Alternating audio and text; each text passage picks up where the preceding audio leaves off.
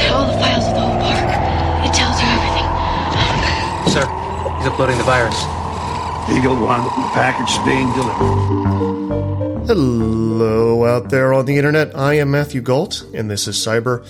All things move toward their end. On that, you can be sure. For almost 2 decades, Facebook has dominated headlines and the lives of its users. It's been blamed for genocides, pointed to as a vector of disinformation, and depressed you as you scrolled past high school acquaintances that seem to be doing so much better than you. But now, its founder Mark Zuckerberg is obsessed with a virtual world no one wants. The company's stock is down 70% of its peak.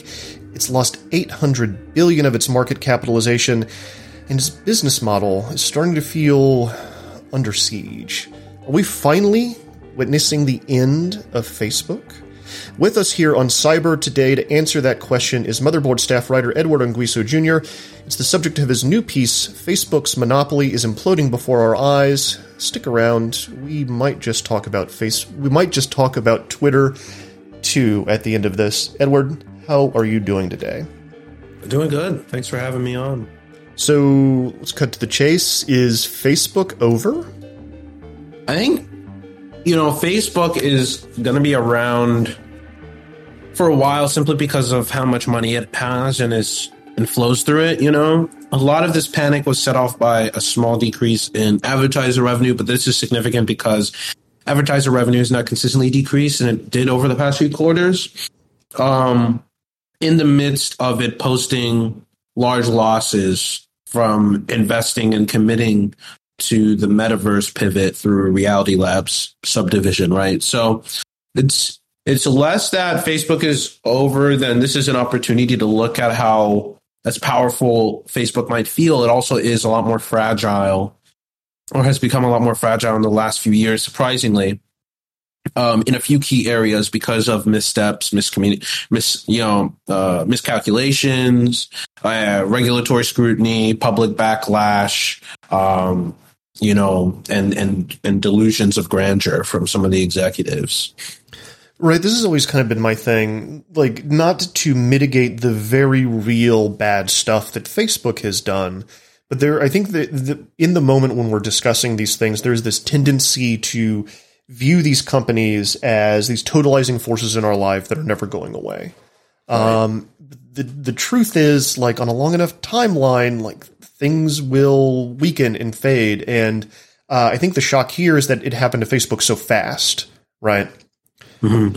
Yeah, I think that's entirely right. Facebook is a company that has about 2 billion users, almost 200 million in the US. It's constantly growing like 2-3% every quarter.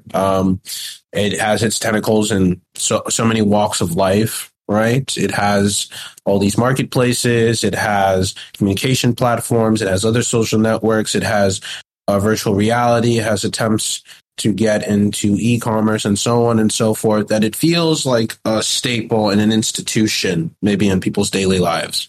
But I think that's also because of how much it's tried to insert itself into the landscape of the digital world, which then is where some of the weaknesses can emerge, because its strength is premised on people using it in digital space a certain way, and the economics of that place staying the same more or less. Right. Can you kind of lay out how Facebook became a juggernaut? Because it wasn't necessarily that everyone was sharing photos of like what they did on the weekend, right? That was part of it, but that's not how they really made money. Yeah. It's an advertising platform, right? Mm-hmm. First and foremost, Facebook is a platform to sell ads, right? And becomes more and more increasingly lucrative as one, thanks to how many people are on it and the things that they do on it. And Facebook has tried to make sure that people do more things on it, or do more types of certain things on it, whether that's, its attempt to introduce shopping on Instagram, dating on Facebook, create message forums, create groups, create marketplaces. All of these things are attempts to get people on there, of course, and ostensibly to connect the world. But really, it's an advertising platform. And that has been the core revenue model for Facebook. As long as it has existed, it has posted massive amounts of money from that. And that's where a lot of its success has come from. So, the metaverse and how just the disaster that it has been so thus far gets a lot of press right now, but it's not the thing that's eating away necessarily at Facebook's core business model, right? It's not the thing that's attacking the advertising. You write in your piece about what's going on at Apple. Can you talk about that? Yeah, so Apple was able to introduce some privacy changes that restricted basically how much information was users of its devices would be giving up in an iOS 14 update. And some of these privacy changes basically result in undermining your value as, an eyeball for advertisers, essentially. The accuracy of some of the ads, and the rationale for putting an ad in a certain place, right? So that's undermined and cost Facebook, I think they estimate $10 billion from their advertiser operation. And there's also been, as a result of that, there have all been, cascading effects where advertisers also had hard times placing ads in Facebook's other products, right? So in Instagram, of course, and Facebook itself, but also in Reels, which is the Instagram TikTok clone, that has been, that the company has attempted to roll out to disrupt and push out TikTok unsuccessfully, though. And what about the cut that Apple takes? It's changing to 30%, or it is, or what's the deal there? Yeah. So that's also going to be a big one. There have been battles over the past few years, I would say, but more recently, the last year or two, over app stores. And how much the provider of a platform's app store is able to take from each sale. Apple has been, walking around with a baseball bat demanding 30% from everybody for a while now, and has been largely successful in getting it, fighting court battles to ensure that they get it, or at least that compromises are in their favor. And now in pushing Facebook, or complicating the picture of Facebook applications, the Facebook services being on the App Store, because now, you have to pay this huge commission fee, and then Facebook has to figure out how to recoup that or how to incorporate that. Do you hike the fees? Who do you hike the fees on? Who are you passing off that cost to, right? Because Facebook's not going to eat that. No company wants to eat a commission cost. They usually just pass it on to someone. So it's these things, increases in costs, less information coming in for advertisers, and slowing growth also in user adoption have been some of the things that have compounded to starting to see advertiser revenue decline for the first few times. Right. And it kind of points to, it's interesting because it points to Apple being more of a traditional monopoly, right? They're the real monopoly. Yeah. I mean, here, they control the access to their marketplace, right? I mean, Apple has spent a long time creating this little, walled garden, right? The walled garden, to try to ensure that you got to pay a certain fee to come in, because they have access to these billions of users who are using their phones and devices and other platforms that are exclusive to Apple and iOS systems. And it works to an extent, right? That's a good way to leverage market power into forcing other companies to comply with your demands. And so, that's the sort of stuff we would expect to see from a monopoly, not just leveraging profits in one division to take control of another, but also being able to set the terms of competition in various sectors, and preventing other people from, or threatening to prevent other people from entering them if they don't play by the rules.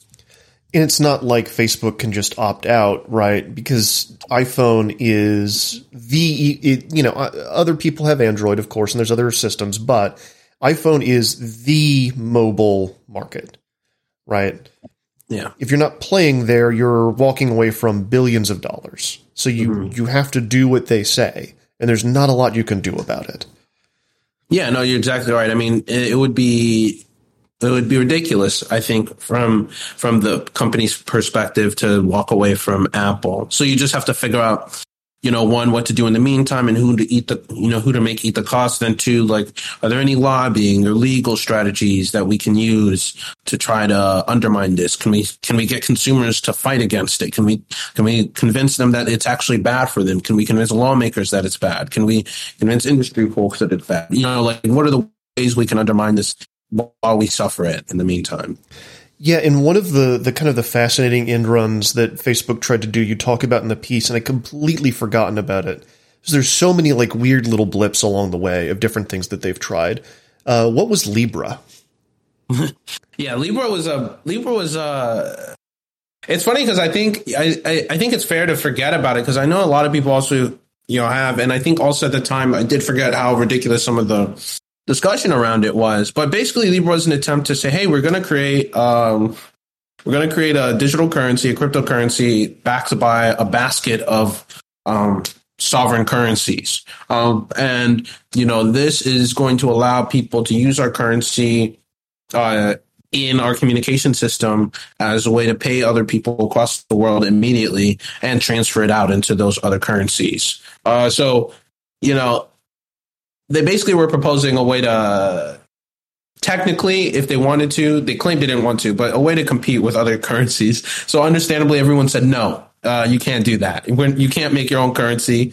You can't undermine our ability to control our own currencies. In theory, that the fear is that Libra would be able to do that in one way or another. And so it was killed ceremoniously or stalled, right? So Libra was pitched, and so was a cryptocurrency wallet. Zuckerberg went in front of Congress. They said, what the hell are you doing? He said, okay, we'll pause it and we'll only do a US only version.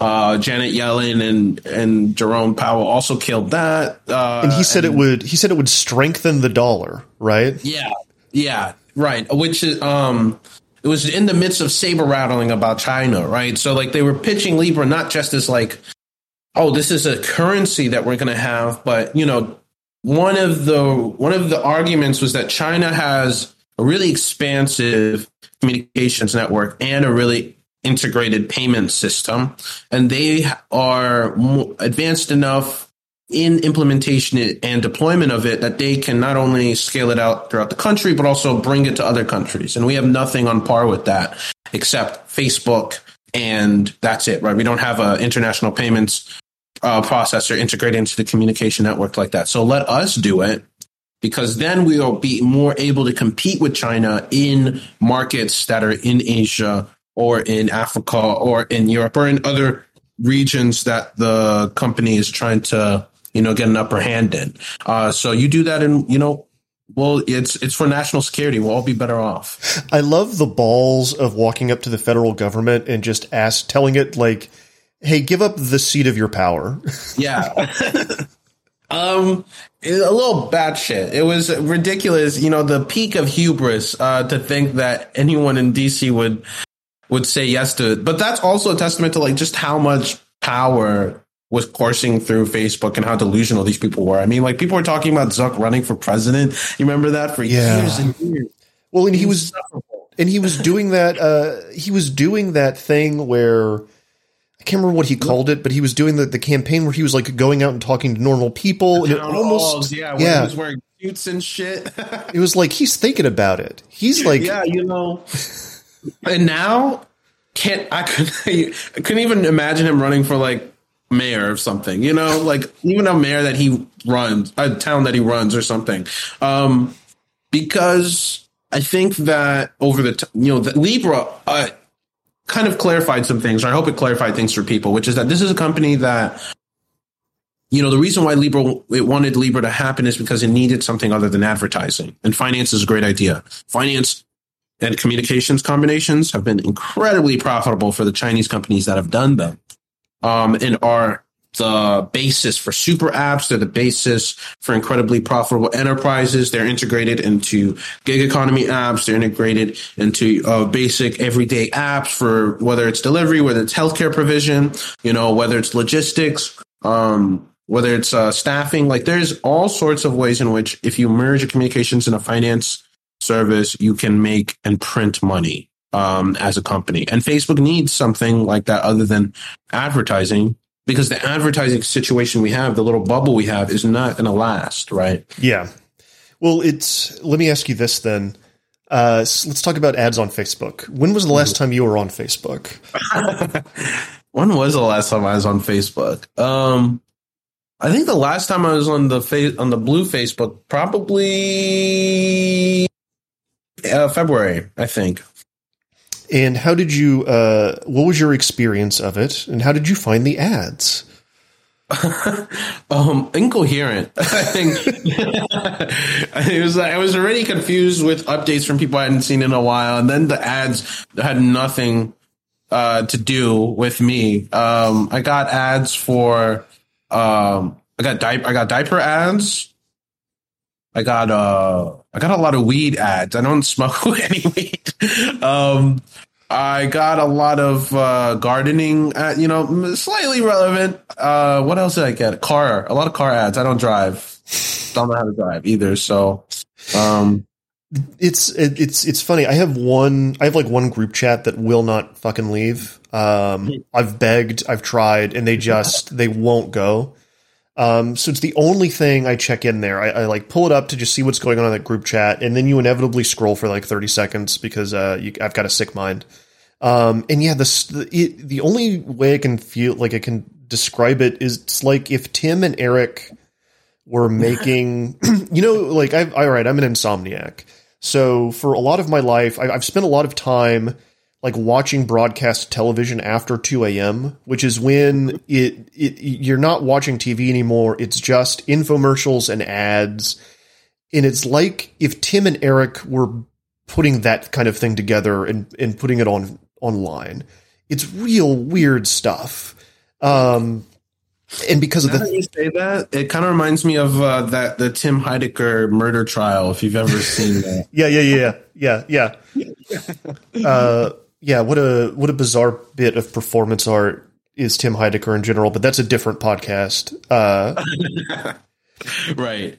Yeah, and because I write a lot of stuff about like defense and weapons, I get some real dark, weird things that get served up to me. But let's back up just a minute. I want to talk about in the conversation. You're talking about super apps.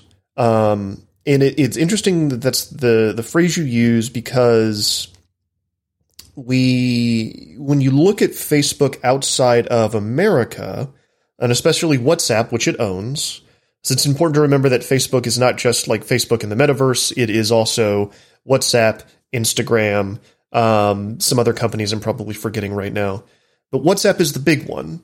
And outside of America and other parts of the world, Facebook is already kind of a super app, right?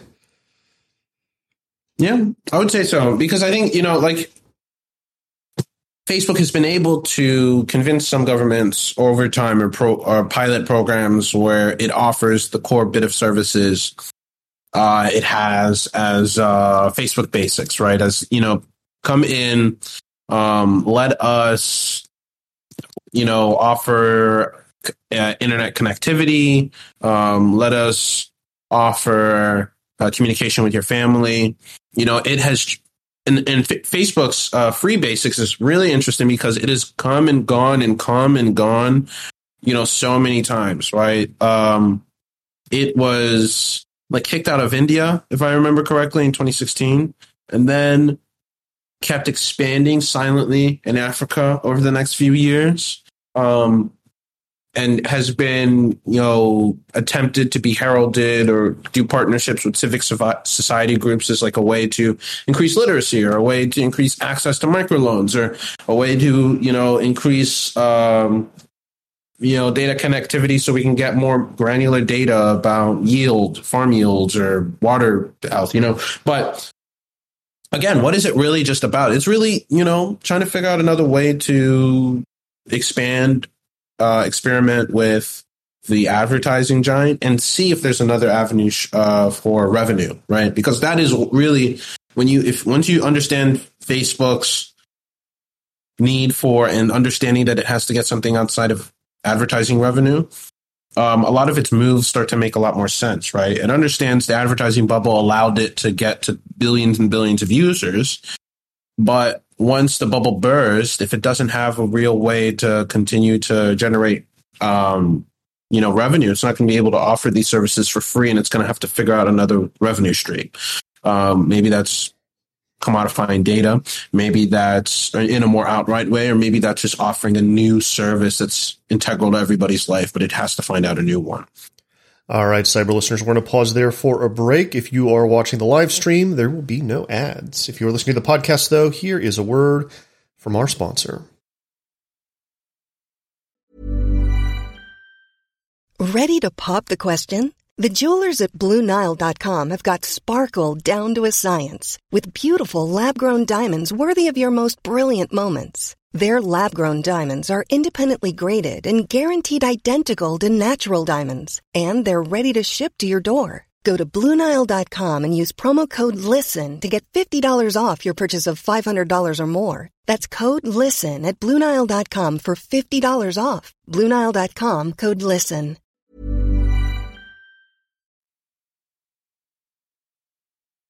All right, cyber listeners, welcome back. We are talking with Edward Ongweso Jr. about the end, question mark, of Facebook, or maybe the metamorphosis it's going through as it kind of falls off the FANG label and becomes just another tech company. Have you ever used Facebook Basic? No, I have family that has used it. And some friends I know in other countries have used it. And, at a very basic level, the free basics thing does allow you access free of charge, right, to some things, weather, news, job listings. But, there are a few things that it's like with an asterisk, right? Ostensibly, of course, you have to use a smartphone, and a lot of my family, in parts of Kenya, and and throughout Africa, don't actually need or use smartphones. Right? They're using flip phones, relatively simple phones for text messaging and communication with one another. So, right off the bat, you're going to have to, eat a little bit more of a cost, and that's going to open you up to all these other things, right? That Facebook would like for you to use, like its other services, its other goods, more advertising or surveillance from advertisers. So, but on the one hand, I think, if we're being generous to it, yes, it does, allow some connection to the internet at limited bandwidths. And with some access to things that might help people. It's actually how I keep up with that group chat on my phone, because I refuse to install the apps. I did once on an older phone, and it was I found it unpleasant. So if you just you can just pull it up in a browser. Mm-hmm. In a little 90s portal, right? Yep, you can just pull it up in a browser, and it makes it really easy to just use the chat function and not look at the page at all.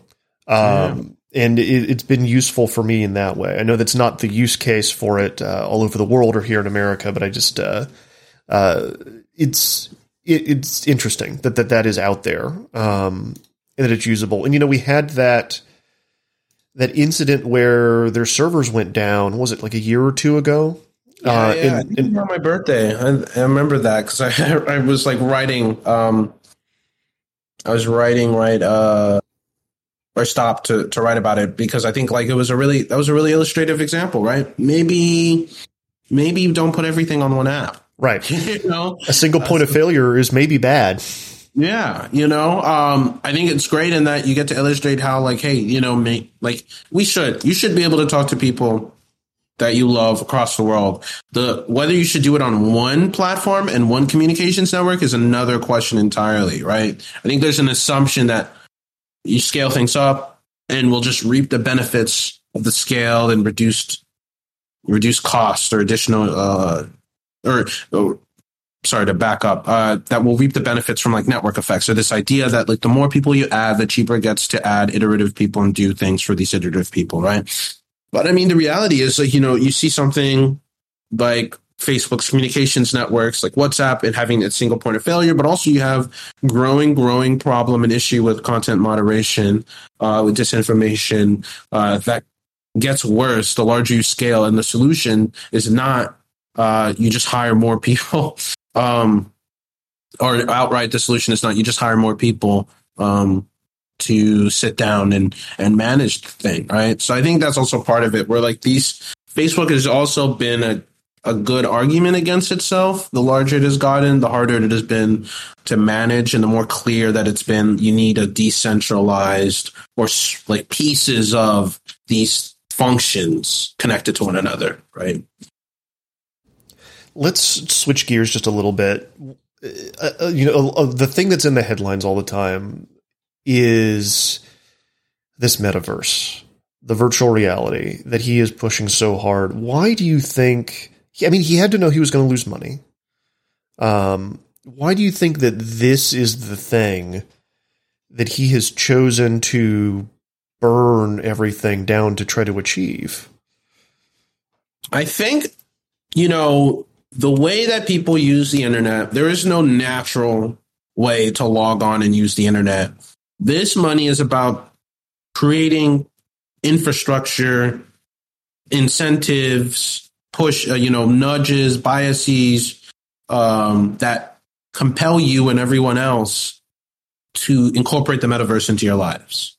It's not that, maybe there is some world in which the metaverse is a good thing, but that's not really what is what's going on here. What's going on here is he has to subsidize the creation of a system where people can log on to the metaverse, where people would have a reason to log on to the metaverse, where there would be markets in the metaverse that would allow capital to flow into the metaverse, and that would incentivize more people to generate value that Facebook can, reap off the top.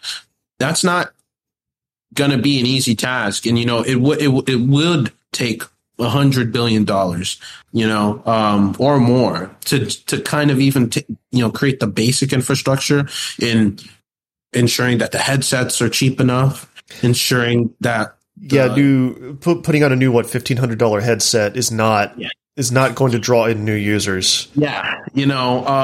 Making your digital world look like IMVU is not going to draw in new users. Cloning games that you could have played on your PlayStation 1 is not going to bring in new users. But spending the tens of billions to create things that will bring in the users that then other money generators or capital allocators will be interested in to bring in more users is what's going to work. And so that's really what it is. I mean, I think that's also a big opportunity in that, like, the metaverse is not a natural thing.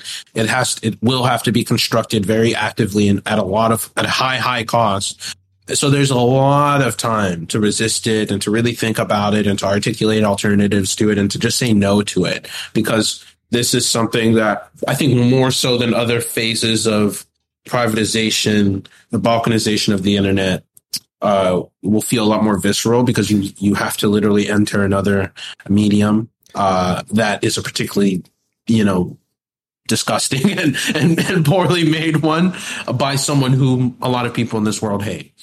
Yeah. Hey, we can't feed everybody.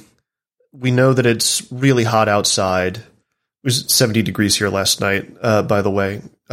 Super sucks. Halloween night, 70 degrees. The things feel like they're getting worse, but you know what we can do? We can put you in a shipping container and we can put these goggles on your head and everyone can have a mansion in the metaverse, right? Yeah. Everyone just needs to share that picture of the guy. And it's like two pictures, and one is him in the metaverse, jumping around or something like that. And then another is just dimly lit room. Nothing is in it. Bed is on the floor.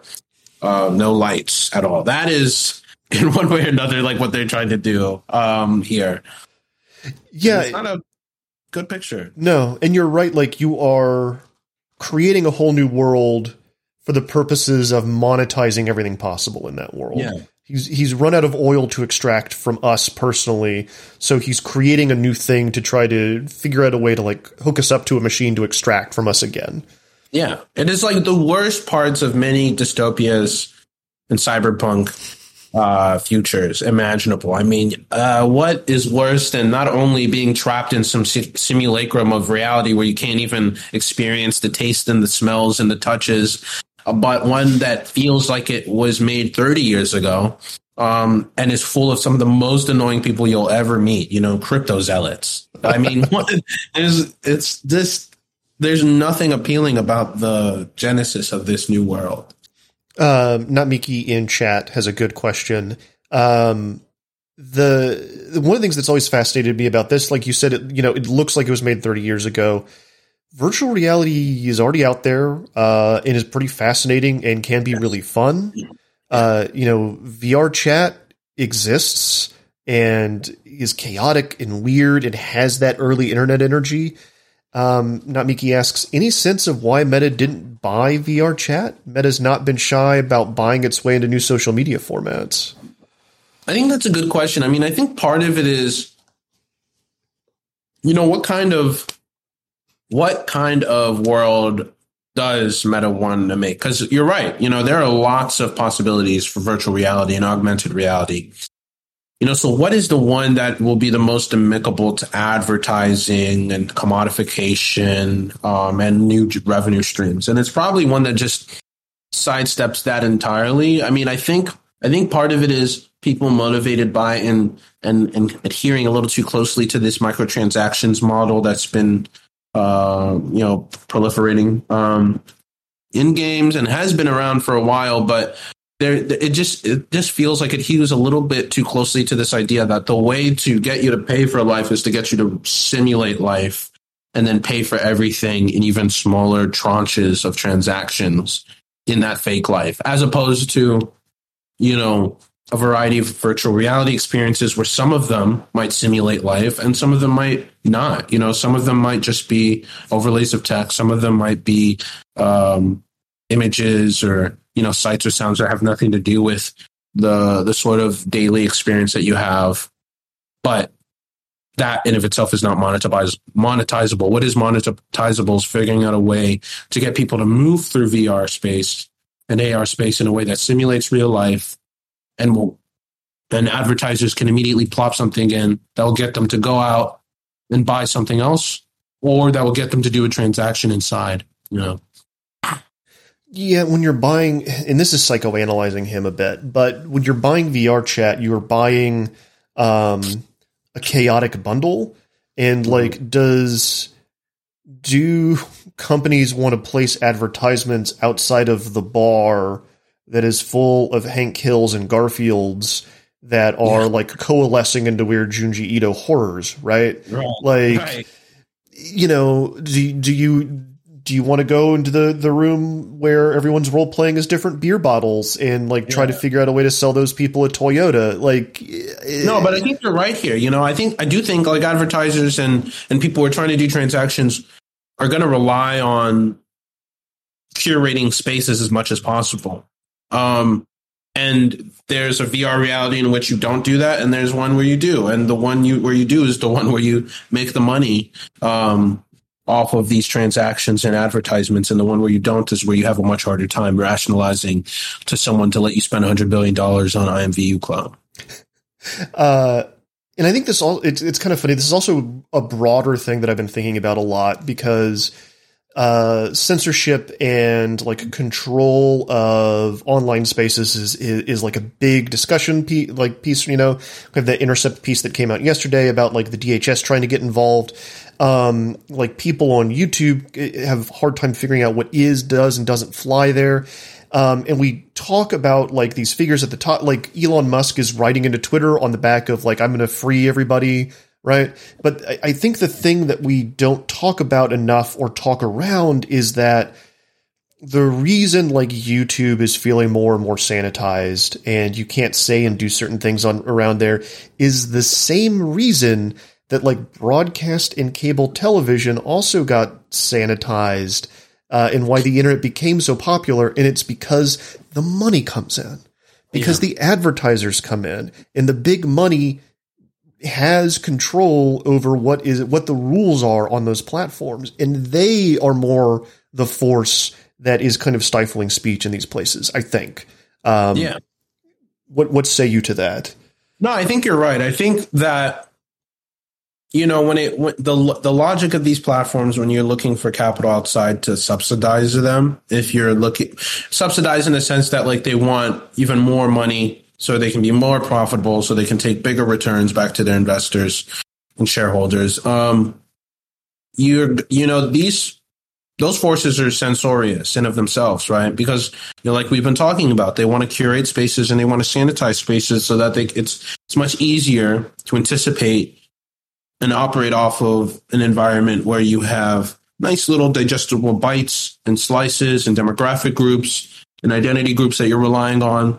And if you're going to be doing that, then censoring or altering or limiting speech in one way or another so that advertisers feel safe and feel like they're getting a channel directly to who they want to. And also so that you can curate experiences and so you can curate commodities and so on and these transactions as well, right? So I do think that once the money starts flowing in, it restructures everything, right? There's an insidious logic behind, you know, looking for outsized returns and excessive profits that is antithetical to just like spontaneous expression and freedom of speech and creativity. Despite, I think, what some people might be led to believe, which is that like the more money you pour into something or the more money backing something, the more innovative it can be. When in reality, it's innovative in the sense that, you know, we're figuring out ways to preserve this formation and keep alternatives out. Right, it creates a stasis because chaos is bad for business. Right. You know, it's harder to sell coffee, you know, when you're in the middle of a disruption. Exactly. Something else I want to talk about that's in your piece that I thought was really fascinating. It is also kind of having an emperor has no clothes moment.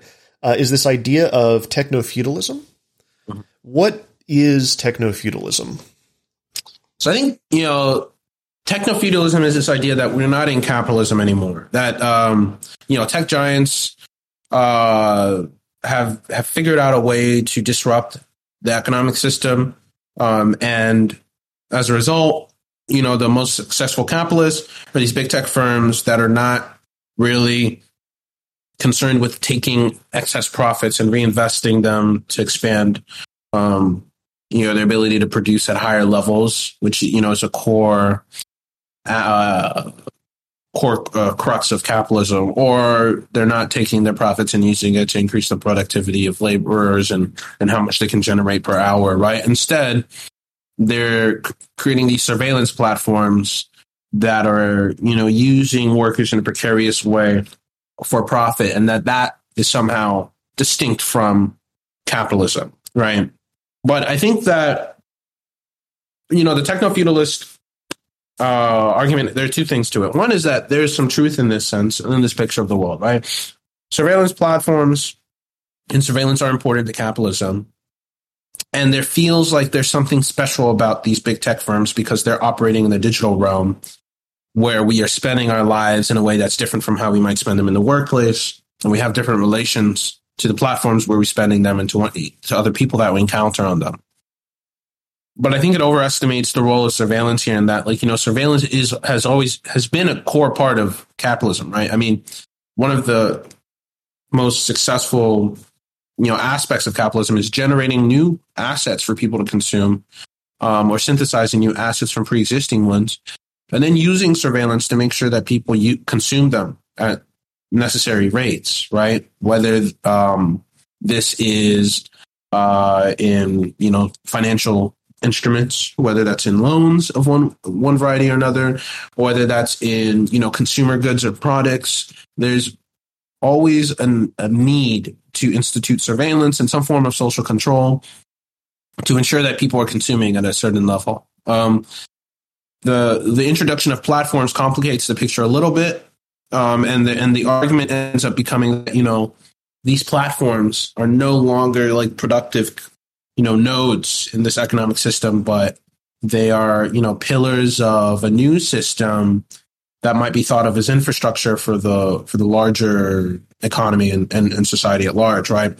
They are doing the telecommunication systems. They're the ones who are running the energy system. They're the ones who are running the computational system. They're the ones who are running the transportation system.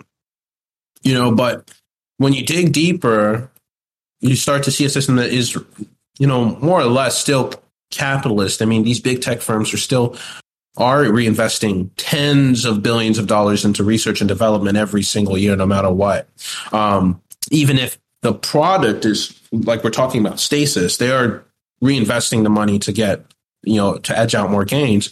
But also, these big tech firms don't even own the stuff, right? They're renting. And that's also the other thing here, right? They're not rentiers who are extracting from us. They're renting, they're squatting on land, on cables, on data centers, on, large tracts of land that are owned by real estate investment firms, funds. And so it ends up being that we're just looking at capitalism, but the digital side of it is just financialized assets, which are invested in to increase productive capacity, which is just capitalism, Right. And this idea of techno-feudalism becomes more of a myth that Silicon Valley perpetuates that makes it seem like it has more power than it does.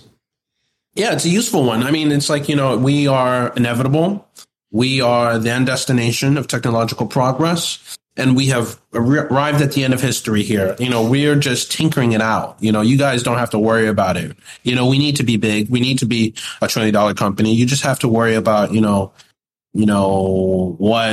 what 5 or 6 apps you want to use that we offer in your life.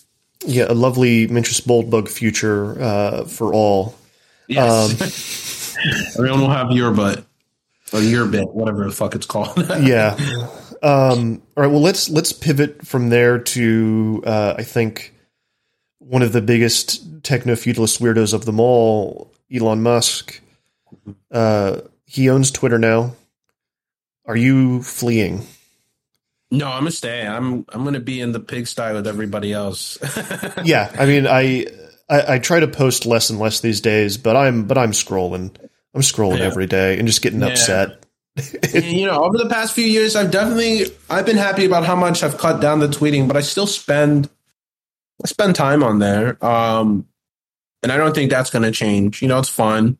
I like having the ability to write a serious thread and then to shitpost the rest of the time. And also, the experience, I think, won't start to decay immediately. So that's also another incentive to not leave or anything like that. We'll see how bad it gets and how fast that happens, though. Something I've been thinking about a lot is that for what I do, which is a lot of like geopolitics stuff and defense reporting, like everybody's on there. Like Zelensky's tweeting. The Russian Ministry of Defense is tweeting. I wrote a story yesterday about the U.S. Army, Fort Sill, talking about posting a video of blasting a HIMARS using a HIMARS to blast candy at children. The powers of the world are talking to each other publicly there, and I don't know how that would change. It definitely could. If there's anything that you should take away from this conversation, audience, dear listener, it is that everything ends. On a long enough timeline, all this stuff will fade away, so it will be supplanted by something else. But in the near term, it is hard for me to imagine a world where Elon Musk chases these big players off the platform. Will he be able to extract $20 out of them for a blue check mark? That I don't think is going to work out the way he wants it to. Would you pay $20 a month for a blue check mark? There's no amount of money I would pay for Twitter. I'm not even going to do Twitter Blue. I mean, I got Twitter by putting my name on a checklist. I mean, I got the check by putting it on a checklist. Right. And if I lose it, so be it. I will it doesn't matter that much. And I think that it is funny. I'm very curious also how he rolls it out. He's been waffling. He's tweeting at everyone who tweets about it. the picking a issue- fight with Stephen King today. Yeah, a little silly there. and there's a real issue. He has to raise enough money to pay down the $1 billion debt interest that, comes out from all the debt financing. But my guy, making the blue checks pay $20 a month is is not gonna work. The math is, it's something, there's like 400,000 blue checks. If you get $20 a month from them, that is, if you get all of them to kick in $20 a month, which they're not all going to do, it's 8 million, right? Is that going to even put a dent in anything? No. Maybe this whole website is a bad business model and always has been. Yeah, maybe some things shouldn't be businesses and should just be offered for free and in the public interest. Not saying Twitter as it is right now is that, but there is a case to be made that, hey, maybe you shouldn't turn Twitter into a business. Maybe one of the reasons why Facebook sucks so fucking much is because it keeps getting turned into or pushed towards lines of inquiry for business models, right? That maybe we should look at public communication networks. And this town square he keeps talking about he wants so much. This leads to another comment from the Twitch. Namiki says, I feel in recent years that users are on a platform, Discord, for example, and will be there until it becomes popular enough that advertisers and other stakeholders make it intolerable and then we'll move on. Conceiving of ourselves as digital nomads who will move from platform to platform to evade the worst effects of capitalism. Yes. Right? Like, Discord is now bothering me every time I log on to give them $3 a month to use like more avatars, and I'm like, I don't like this. Yeah. This is how the fever starts. I think it's really unfortunate in that the various internets we have are just suffering or get infected with the rot, with the advertiser rot and the money rot at different speeds, but eventually it comes for everybody. And figuring out how to hold that back is really going to be something that would, I think, be a huge improvement, freeing all of these platforms from money logic and market logic and focusing on like what would actually be enjoyable, what would actually be pleasurable, what would be a good way to connect with people, instead of like, how can we structure it so that you hear as much as possible, so I can generate advertiser revenue from you. I think that's a really great note to end on. Edward, where can people follow you on Twitter? Big Black Jacobin at Twitter. He is a great follow. Lots of serious threads and also pretty amazing shit posts. If you like cyber, please follow us on YouTube at youtube.com/motherboard or at Twitch at twitch.tv/motherboardtv. We are broadcasting live. You can notice the IKEA shelves in the background. If you're listening to the podcast, there are IKEA shelves in the background. There may be an actual set here. Things may be upgraded soon. It may look better. I promise. It's all happening. It's all happening. Thank you so much for tuning in. We will be back a little bit later this week with another discussion. I think we're going to talk about Ticketmaster. All right. See y'all next time.